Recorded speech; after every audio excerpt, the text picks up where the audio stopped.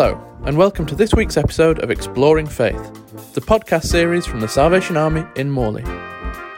If you want to hear more from us, our services are live streamed on Facebook and YouTube every Sunday morning at 10:15. We'll also be live on Christmas Day at the same time. We've also put together a playlist of Christmas music to suit all tastes, which is available now on Spotify. Just search Morley Salvation Army. During wintertime, the natural world experiences a period of waiting. The leaves have fallen, the flowers are gone, things look grey and bare. We know that there are seeds planted in the ground, hidden and dormant. But you might look out at your garden or at the flower beds in the park and wonder whether the colour and life of spring will ever return. Or think about long car journeys to see relatives around Christmas time.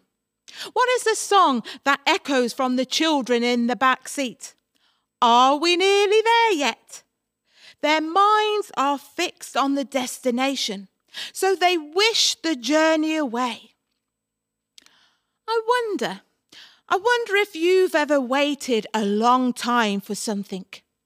A parcel, a job, some news or something else. And at the end of your waiting, when the thing finally came, it turned out to be very different from what you expected. Maybe you were surprised, even disappointed, that it didn't seem to live up to all that you had hoped.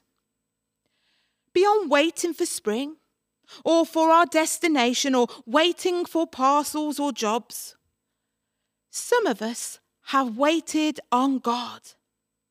Maybe we've wanted Him to act, to answer a prayer, or to fulfill our dream.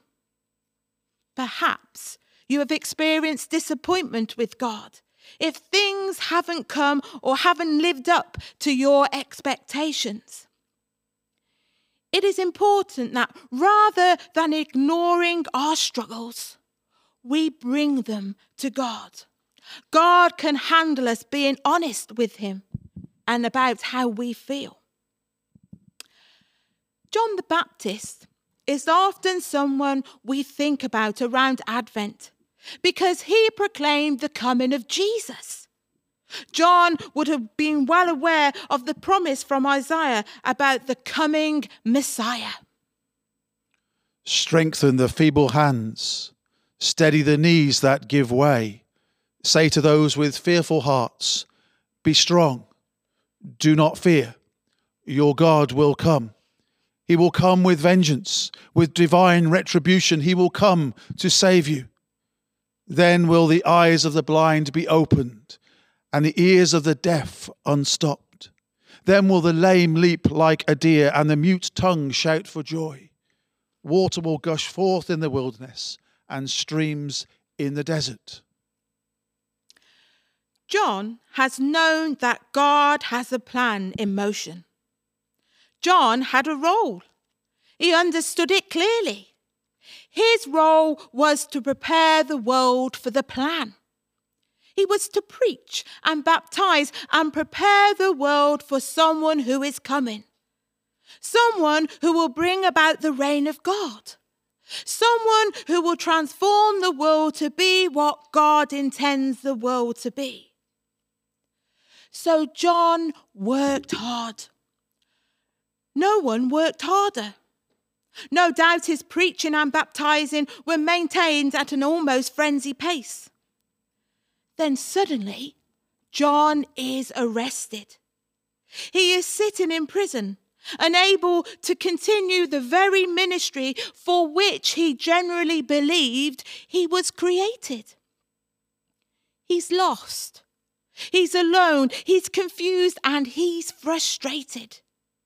He looked for the big, unmistakable sign that the coming good guy would bring. But he hasn't seen one. Instead, he sees Jesus. Jesus is teaching and preaching, but the world is not transforming in the way that John had expected. So he asks the question, Now we can be sure that John asked the question in prayer of God multiple times from prison. But we also have it written down in the Gospel of Matthew that he had his disciples ask Jesus, Really? Is this really the plan?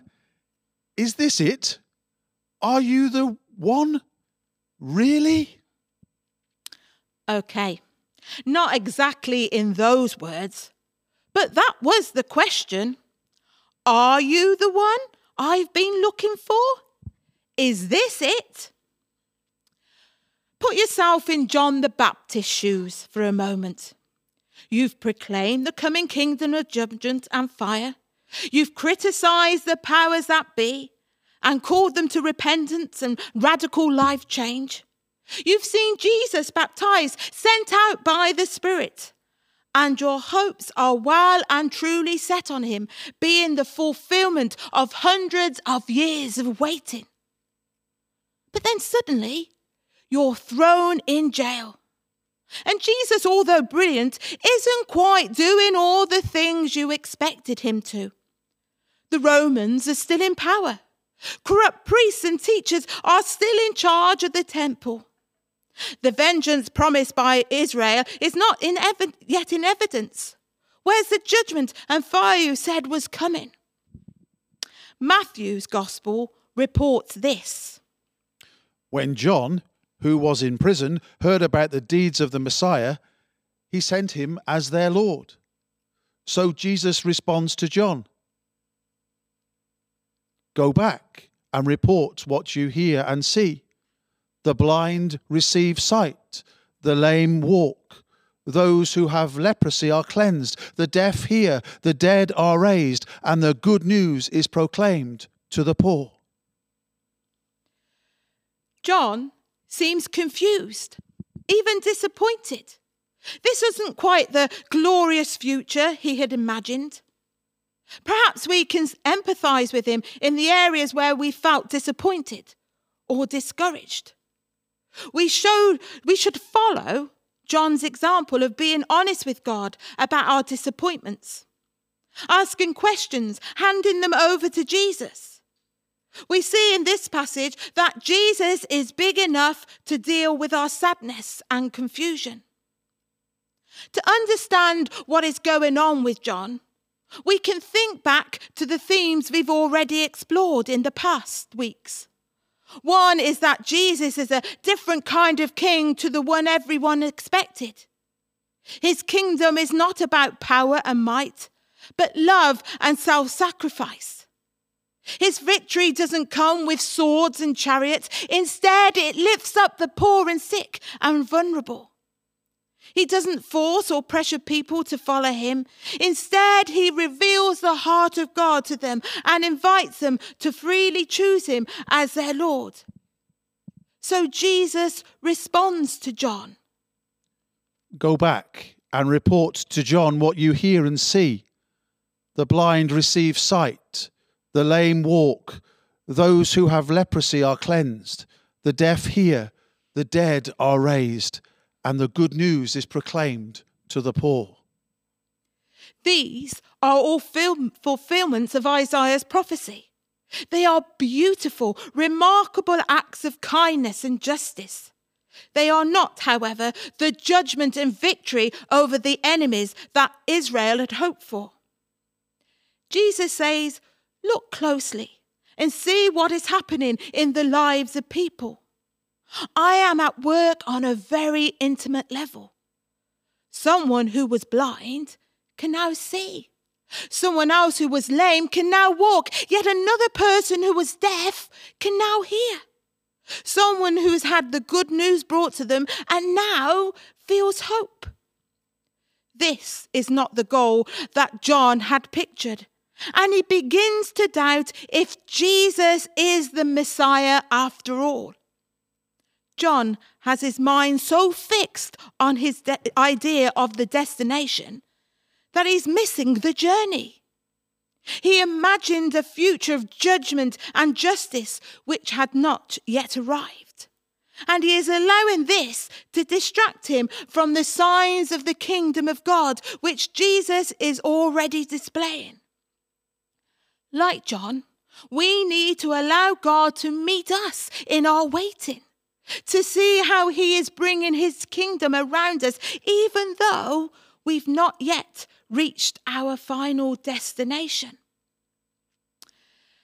The second reason why John was disappointed is that he failed to see this two-stage process of what God was doing in Jesus. We spoke during the last 2 weeks about the now and not yet of God's coming kingdom. The promises of the Old Testament appear to say that in one decisive moment, God would establish his kingdom, judge wrongdoing, and put everything right. However, in practice, it seems this plan has been split into 2 stages. Stage 1. Jesus, the Messiah, is born to the world. He kicks off the kingdom of God on earth, bringing healing and truth and love. He dies to restore all of creation to God, and he rises again, the victorious King of the world. His resurrection body is like the first shoots of new life and growth coming out of the barren winter soil.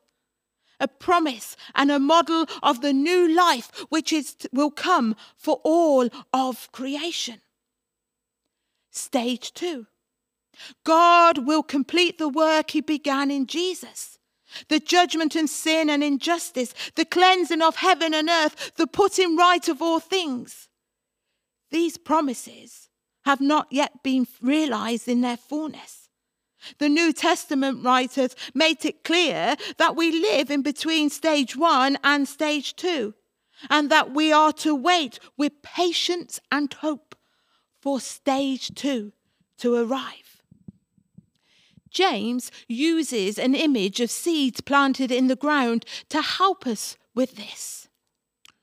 Be patient then, brothers and sisters, until the Lord's coming. See how the farmer waits for the land to yield its valuable crop, patiently waiting for the autumn and spring rains. You too, be patient and stand firm, because the Lord's coming is near. God has shown us the seeds of his kingdom. We've seen glimpses of the new life that came with Jesus and hope for the restoration of all of God's creation. But right now, most of our seeds are still in the ground, and we won't see the fullness of the crop until Jesus returns. So God calls us to be faithful farmers, imitating Jesus wherever we find ourselves. Using our gifts, caring for the sick, reaching out to the lonely, tending God's planet, proclaiming the good news, and trusting in that glorious day when the fullness of the harvest will come and our disappointments will be no more. When life is dark, when we are lost, when we turn to God and ask, really? In those moments, be alert, be aware, look around. You are not alone. God is there in your life, planting seeds which one day we will see flourish when Jesus returns. God calls us.